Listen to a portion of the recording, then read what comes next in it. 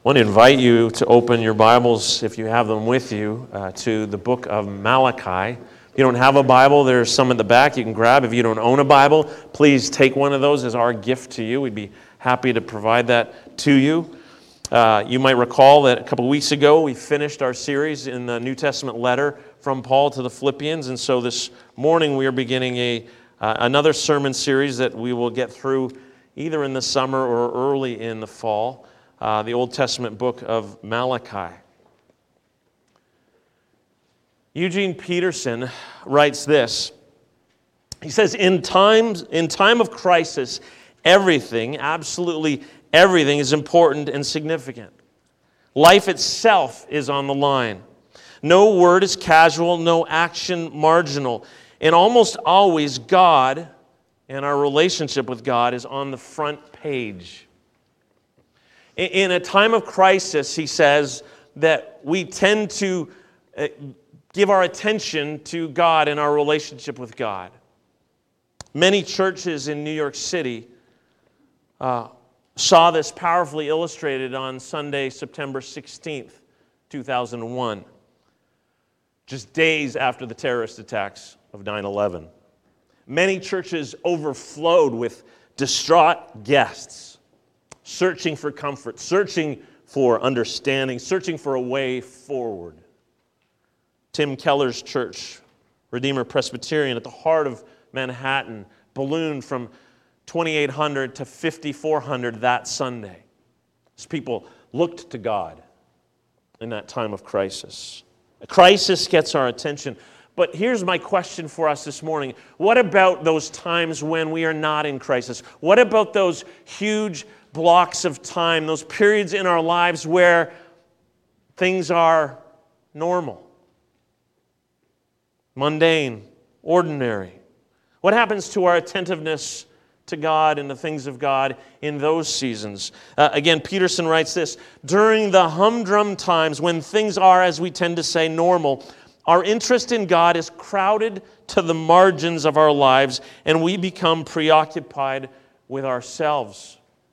Religion during such times is trivialized into asking God questions, calling God into question, or complaining about God, treating the worship of God as a mere hobby or diversion, managing our personal affairs for our own convenience and disregarding what God has to say about them, going about our usual activities as if God were not involved in such dailiness.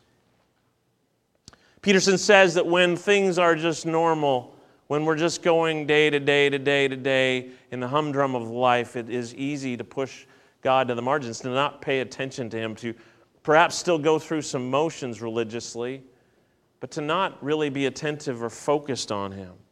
We can describe that way of living as practical atheism.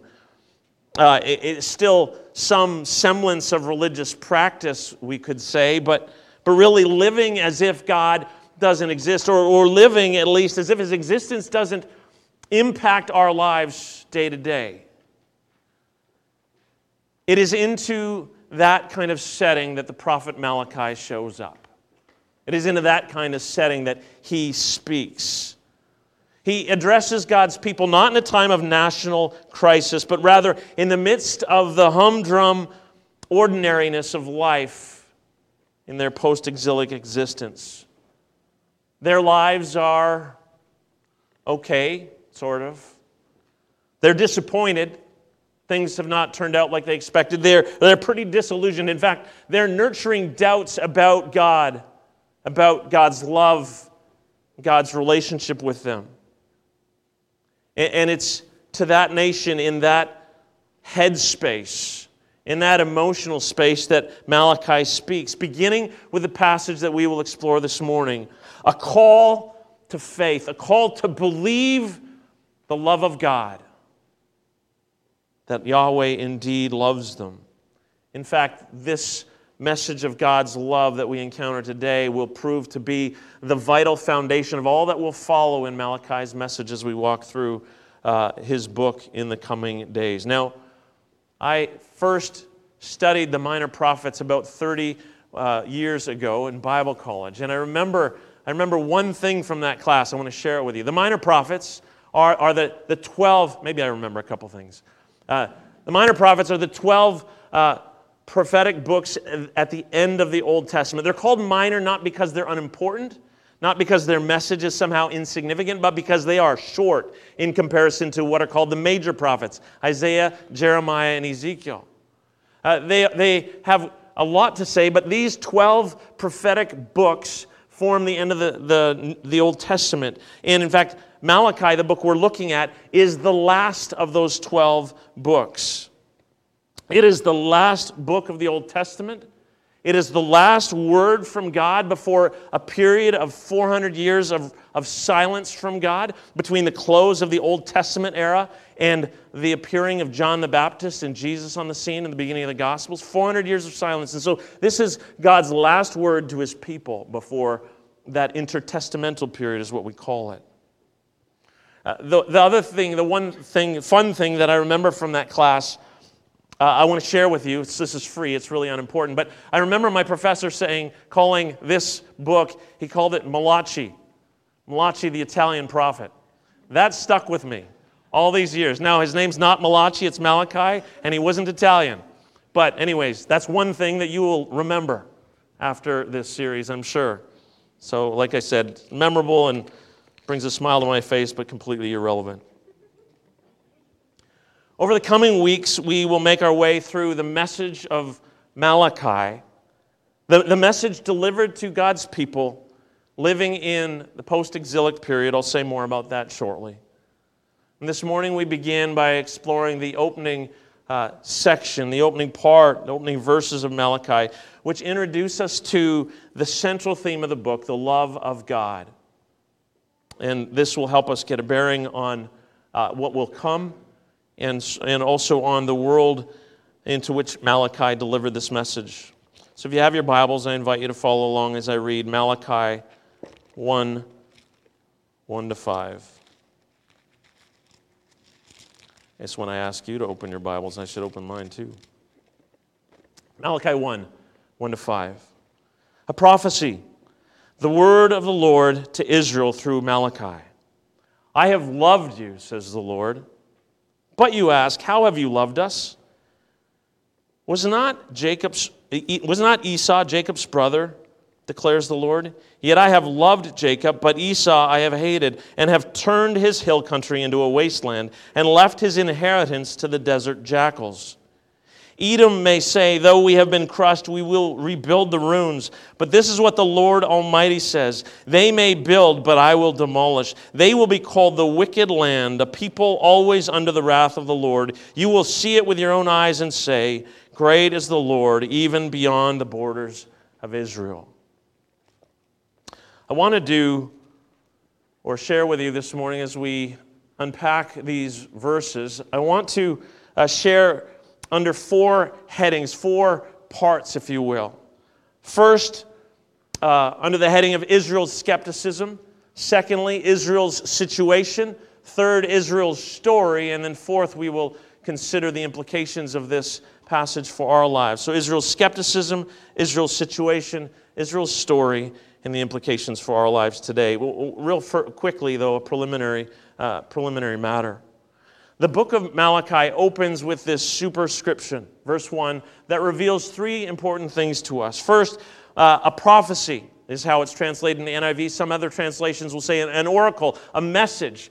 This is a word that we're receiving. Secondly, the word is given originally first to Israel, to God's people. But it's a word from Yahweh, a word of the Lord to God's people, to Israel, through Malachi. Malachi is the messenger, but it is not his message. It is not on his authority. It is the authority of Yahweh. So this is a word, an oracle, a message from Yahweh to Israel from Malachi. That's just basic, but we need to understand that as we turn to the text. So let's look first at things under the heading of Israel's skepticism.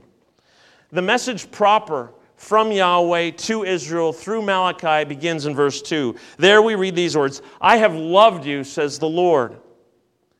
This rendering in English leaves open the possibility that we might misunderstand exactly what is being said here. It risks leaving the impression that this is no longer true. I have loved you, but don't love you anymore. We can hear that in English, and that is absolutely not what is being expressed here. The sense of the verb here is of a past action, but with ongoing, continuing reality. What it means is, I have loved you and I love you still, is how one Old Testament scholar puts it.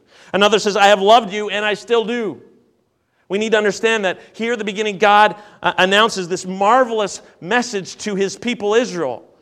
I love you. I loved you in the past. I love you in the present. I still love you. I love you. But look at the response of God's people as we read on. Verse 2. But, you ask, how have you loved us? Just a quick aside. We're going to notice this throughout the book of Malachi. There are really six large sections in Malachi. Each one follows this same pattern, where there will be an assertion made, then there is a question or a rebuttal, and then a response. And so that's what we're encountering here in the first 5 verses. God has made this pronouncement, this assertion, I loved you. And God's people go, well, really? Do you really love us? And then God is going to respond. We will see that same pattern followed over and over throughout our text. So Malachi begins with this great declaration, God's declaration, that God loves his people. I've loved you and I love you still. But the response of God's people might surprise us. It's not what we might typically expect. It's not a response of joy. It's not a response of celebration. It's not like, oh, that's awesome. That's not what we hear. Instead, their response is one of skepticism. It's of cynicism and doubt. You can almost hear the sneer. Really? You love us. How do you love us? How have you loved us, Yahweh? Israel sounds like a belligerent teenager, brashly disputing God's assertion that he loves them. They're not sure they buy this. The confrontational nature of the dialogue is obvious. God's people are taking issue with what God is asserting. You see, things in their lives are not going the way they want them to be going. Not going in the way that they had expected them. Life is difficult. It's a bit of a grind. And they're living with incredible disappointment and disillusionment. In their minds, if they were really God's people, if God really loved them, then things would be different. Walter Kaiser Jr. writes this, the harshness of the times had so hardened them that they had veered towards a practical atheism. That is, they become so discouraged and so filled with doubt, so disillusioned, so disappointed with this idea that God loves them, that they are God's people, that they have drifted into really living as if they're not God's people. And as we read on in Malachi, we're going to see various ways, various aspects of their lives where they are living unfaithfully in that relationship. And God will call them to account, and he will call them to repentance. He'll call them to obedience. But here at the beginning, we see what that's rooted in. It's rooted in their doubt that God loves them.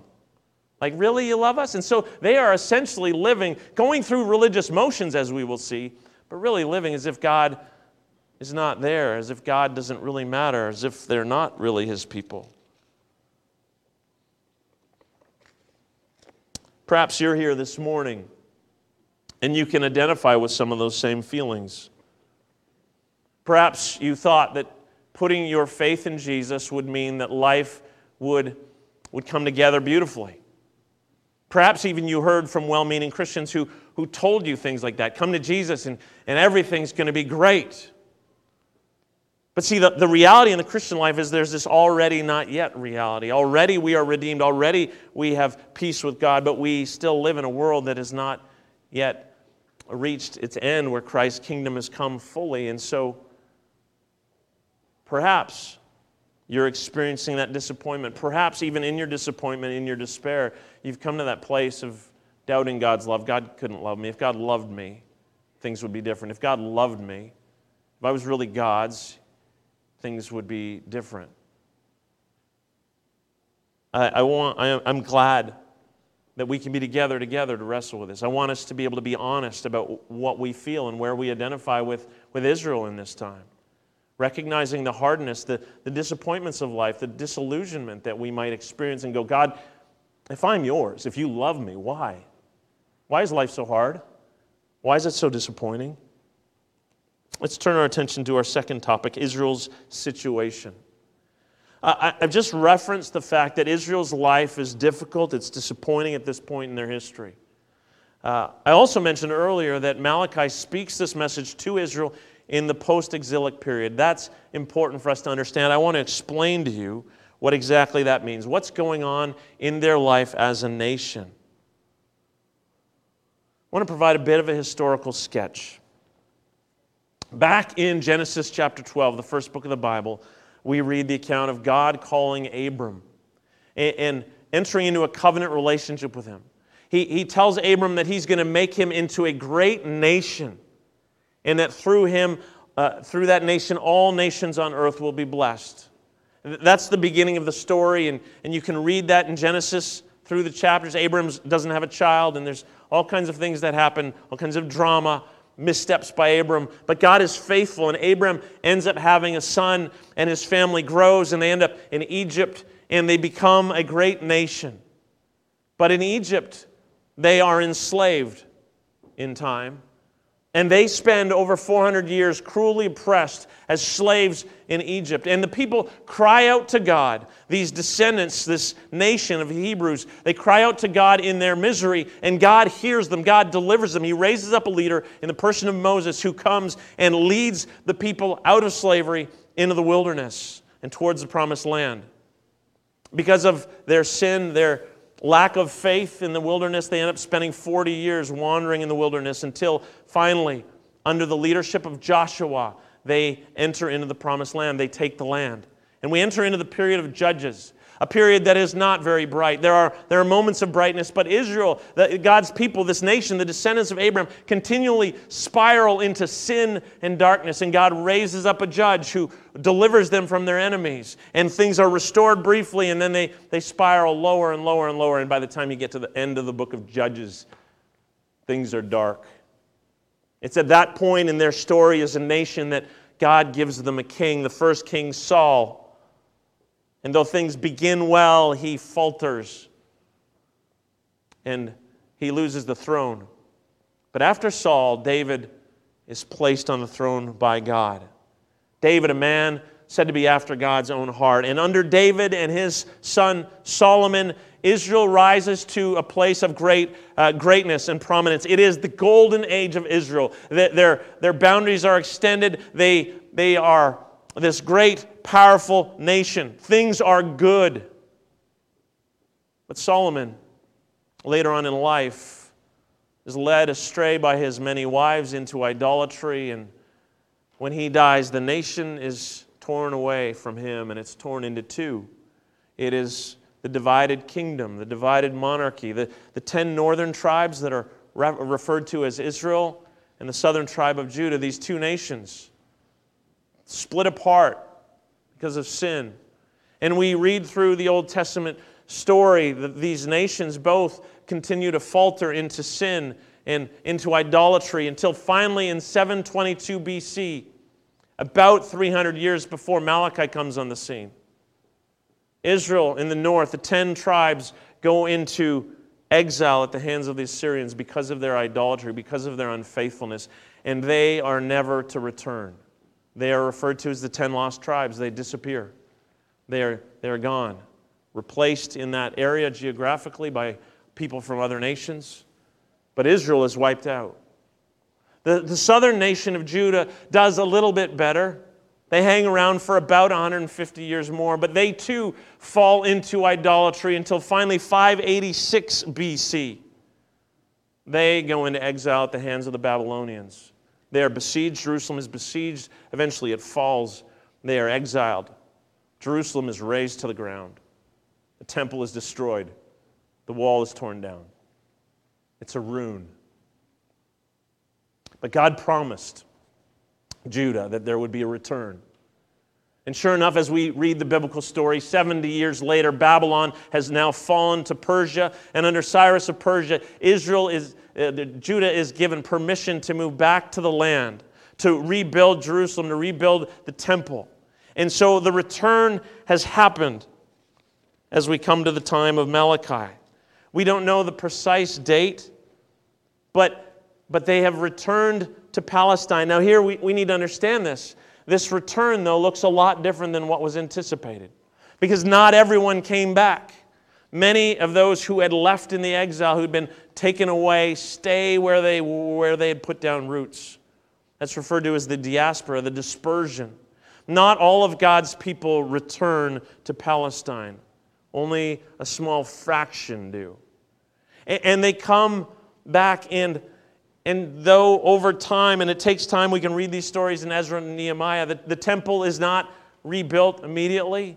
Eventually, the temple is rebuilt, but it pales in comparison to the glorious temple that Solomon had built.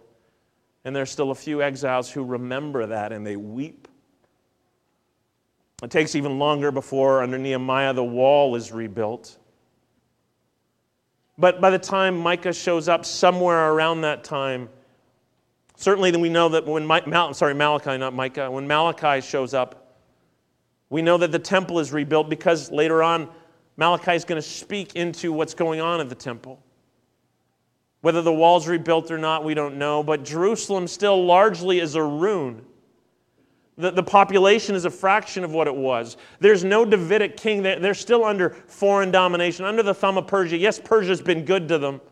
Persia has returned them to the land, given them that freedom, but this is not the glorious life that they had anticipated. This is not a return of the golden years. The promises of the prophets that there would be this great fruitfulness, great fruitful harvest, and the swelling of the population, and the Davidic king, all of these things are not fulfilled yet. And so 70 years after going into exile, this small portion of God's people of Judah have returned to the land, but it's not what they expected. They are disappointed.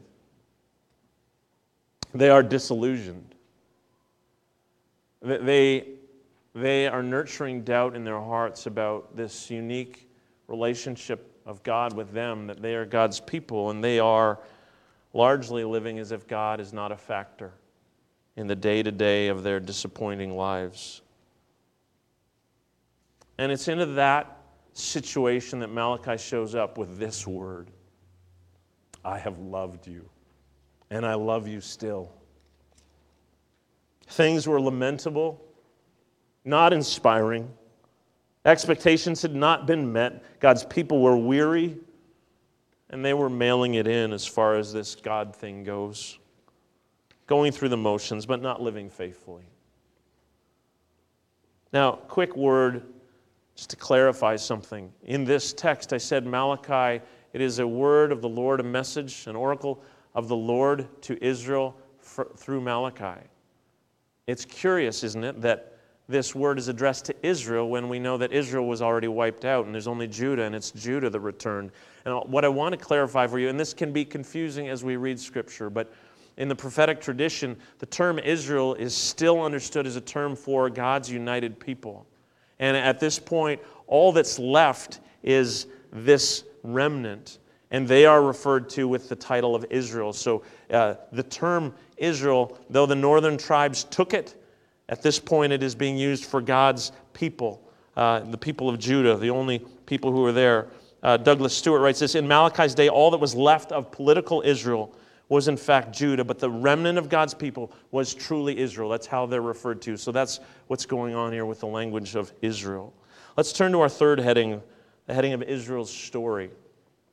Now, you might well think, haven't you just told us the story of Israel? I have. I've told you much of it. But to help locate us in the story of Malachi, or locate Malachi in that history and help us understand the context into which Malachi speaks. But what I want to focus our attention on at this point arises from our text we're going to turn back to, specifically from God's response to Israel's question. And it focuses on this part of the story, on the founding of the nation. So God says, I have loved you. And Israel's response is this skeptical, how have you loved us?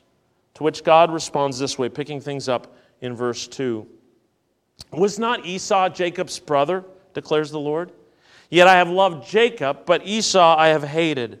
And I've turned his hill country into a wasteland and left his inheritance to the desert jackals. That language jars us, doesn't it? Jacob I've loved, but Esau I hated, on the lips of God. What are we to make of it? What are we to think? I don't want to eliminate all of the bite of this language. There are hard things that we encounter in Scripture, and we need to wrestle with those. But I do want to ensure that we properly understand what is being said here.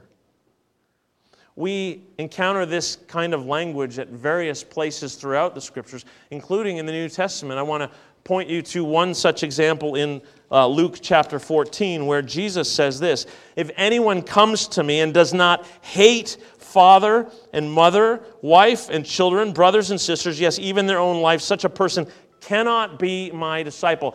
Unless a person hates, what is Jesus saying?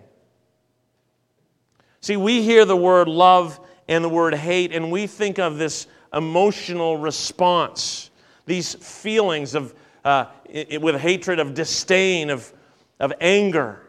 That's where we go. But is that what Jesus is saying? Is he saying that to be his disciple, we need to be angry at and despise and have this emotional towards our father and mother and wife or husband and kids? Like, is that what Jesus is saying? He's not. This is a Semitic way of speaking that makes the point of preferring one over another, if you will, of prioritizing, of aligning, of loyalty to one as opposed to the other. So when it comes to following Jesus as his disciple, our allegiance needs to be for Jesus above our allegiance to family, above our allegiance to father or mother or husband or wife or kids. Our allegiance, our loyalty needs to be to Jesus first. That's Jesus' point. That's what it means to love him and hate our family. We need to bear that in mind here. This language is used in a technical sense, not in a common way. Here's what Douglas Stewart writes. He says, the antonyms love and hate here are employed as they are characteristically in ancient Near Eastern language of diplomacy and international relations, not to indicate petty emotion, but to depict alliance and enmity between or among nations. So God is saying, I love you. I am aligned with you, Israel. I have entered into this unique covenant relationship with you that I have not entered into with Esau. Okay, that's the point. God is pointing to this unique covenantal relationship with Jacob. Why? Because that relationship lies at the very heart of this story. Israel was chosen by God to be his special people. Jacob was chosen to be the one through whom the promised seed would come. And this is what we need to see. It's not because of anything Jacob did. It's not because of anything Jacob would do. It's not because of anything in Jacob at all. It is sheerly the grace and mercy of God who chooses the little things, who chooses differently than the world. In fact, Jacob was the younger of twin brothers. He and Esau were twins. Esau was the older. The normal way in the ancient world would be that the older son would have the place of preeminence, that the older son would get the majority of the inheritance, that the older son would be in that special place. But God chooses Jacob, just sheerly out of grace and mercy, for this unique relationship. Elsewhere in Scripture, God says this about the nation of Israel itself. We see this in Deuteronomy. We read this, the Lord did not set his affection on you, that is Israel, and choose you because you were more numerous than other peoples, for you were the fewest of all peoples. It was because he loved you. That is, God didn't choose Israel because they were so great, because they were so godly. He chose them because they were small, because they were insignificant, because it is God who will be glorified through his work of bringing salvation to the world. And so God chooses Jacob over Esau. We need to remember that Jacob and Esau are the fathers of two nations. Jacob is, of course, renamed Israel and is the father of this nation, one of the patriarchs. Esau becomes the father of the nation of Edom. By the time, in time, we see, if we go back to Genesis, that Esau, the older, in a moment of rashness, sells his birthright to Jacob, the younger twin brother, his younger twin brother, for a bowl of stew. Later, Jacob deceives their father into praying the prayer of blessing on him that was rightly Esau's. And then he had to run for his life. Though these brothers, Esau and Jacob, are eventually reconciled, the nation of Edom that came from Esau will prove to be a persistent enemy of Israel. In the book of Numbers, we read about Israel and their journey through the wilderness, and they come to the border of Edom, and they send this word to Edom, asking permission to travel through their land. Now we are here at Kadesh, a town on the edge of your territory. Please let us pass through your country. We will not go through any field or vineyard or drink water from any well. We will travel along the king's highway and not turn to the right or to the left until we pass through your territory. But Edom answered, you may not pass through here. If you try, we will march out and attack you with a sword. This is their brother nation. And they proved to be an enemy opposing them, always against them. They would do worse years later. When Judah was under siege, the hands of the Babylonians, when they finally fell, Edom cheered for Babylon. Here's a prayer that we read in the book of Psalms. Remember, Lord, what the Edomites did on the day Jerusalem fell. Tear it down, they cried. Tear it down to its foundation. This is their brother nation. Edom has been against Israel. Edom is an enemy of Israel, God's people. And so here, to reassure Israel of their unique place in redemptive history, to reassure them of His love for them that stands, that is faithful. God points Israel to the destruction that He has brought upon Edom as evidence of their unique standing, because quite honestly, Israel has been unfaithful in all the same ways as Edom, but God's grace has preserved them. God sent them into exile to correct them from their sin. God is addressing them now in Malachi because of their unfaithfulness. God remains faithful to them. He continues to love them because of their unique role in redemptive history, and He points them to the destruction of Edom as evidence of that. But note this. Yes, they play this unique role in redemptive history. They are God's special people.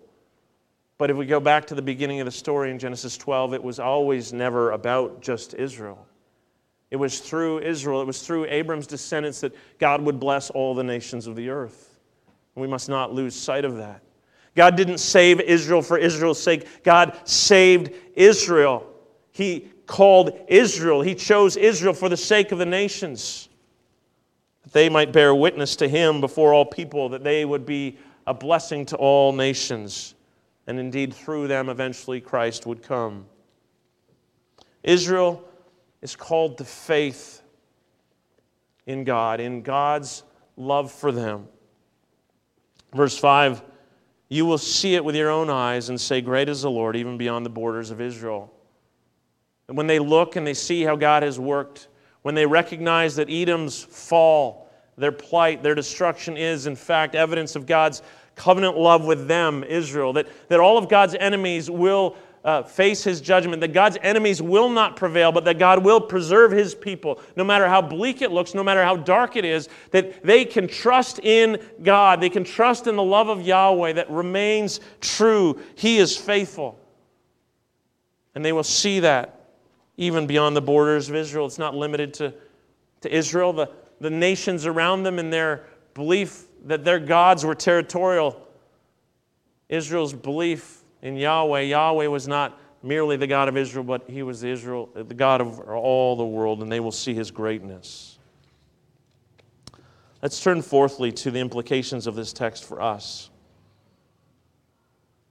As we will see as we continue to make our way through this book, God's love for His people is the essential foundation of all that will come, of all that God calls His people to, of all that He called them to as He challenges them, as He corrects them, as He calls them to obedience, as He calls them to faithfulness. It's all rooted in this call to faith, this call to believe the love of God, a love that is not rooted in their performances, a love that is not rooted in what they've done, but is rooted in God's mercy and grace. And Malachi beckons them to respond to God's love with faithfulness. And God beckons us to the same. Today, we do not live under the old covenant, but under a new covenant in Christ, a covenant established by Jesus Christ at the cross. The author of Hebrews calls it a better covenant that speaks of the great love of God. We read in John 3:16, a verse probably all of you could recite. For God so loved the world. God so loved the world. The word translated world there means humanity in rebellion against God. God the Father so loved humanity in rebellion against Him that He sent His only Son, Jesus Christ, that whoever believes in Him shall not perish but will receive eternal life. Jesus is the author. He is the author of a new covenant, a better covenant, one that reveals the greatness of God's love for us. And we know that all who cry out in faith to Jesus, who put our faith in the love of God, will be saved. A covenant, this new covenant that is not about ethnic Israel. We read this, Paul's words in Galatians 3. Understand then that those who have faith are children of Abraham. Through faith in Jesus, through faith in what Jesus did on the cross, we become part of the people of God. We become true Israel. We become God's covenant people, redeemed through His sacrifice. At the cross, Jesus bore the penalty that we deserved. See, we're not God's people. We're not loved because of our performance. We're not accepted because we get enough things right. We are accepted purely by His grace, by His mercy. When we look to the cross, we receive His washing. We are clothed with His righteousness. Our sin is done away. Jesus bears it. Jesus bears it in our place, and we bear His perfection.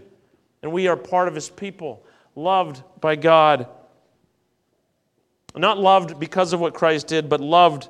It's God's love that lay behind Him sending Christ to the cross for us. It's the love of God. It's the reason that Christ willingly went to the cross. The truth is, brothers and sisters, that in life we will struggle. That in our lives, and no doubt right now there are many of you who could point to disappointments. You could share stories of how you're feeling disillusioned, even express doubts, because it doesn't feel like God loves you right now. I want to point you to the cross of Christ. I want you to point you to the one who cried out to God with a question as well. Because on the cross, as Jesus hung there, dying, bleeding for you and for me, He cried out to God, "Why, my God, why have you forsaken me?"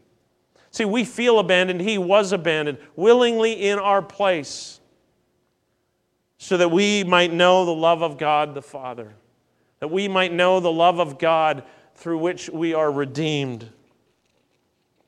I cannot offer answers to each of the questions we might have about why we have to endure the things we endure, why life is so disappointing, why there's disillusionment. Think of Israel for a moment, living in a nation that just was a mess. Probably we can identify at some level. We look around the world and there are so many brothers and sisters living in countries that are a complete mess, and we might struggle with that.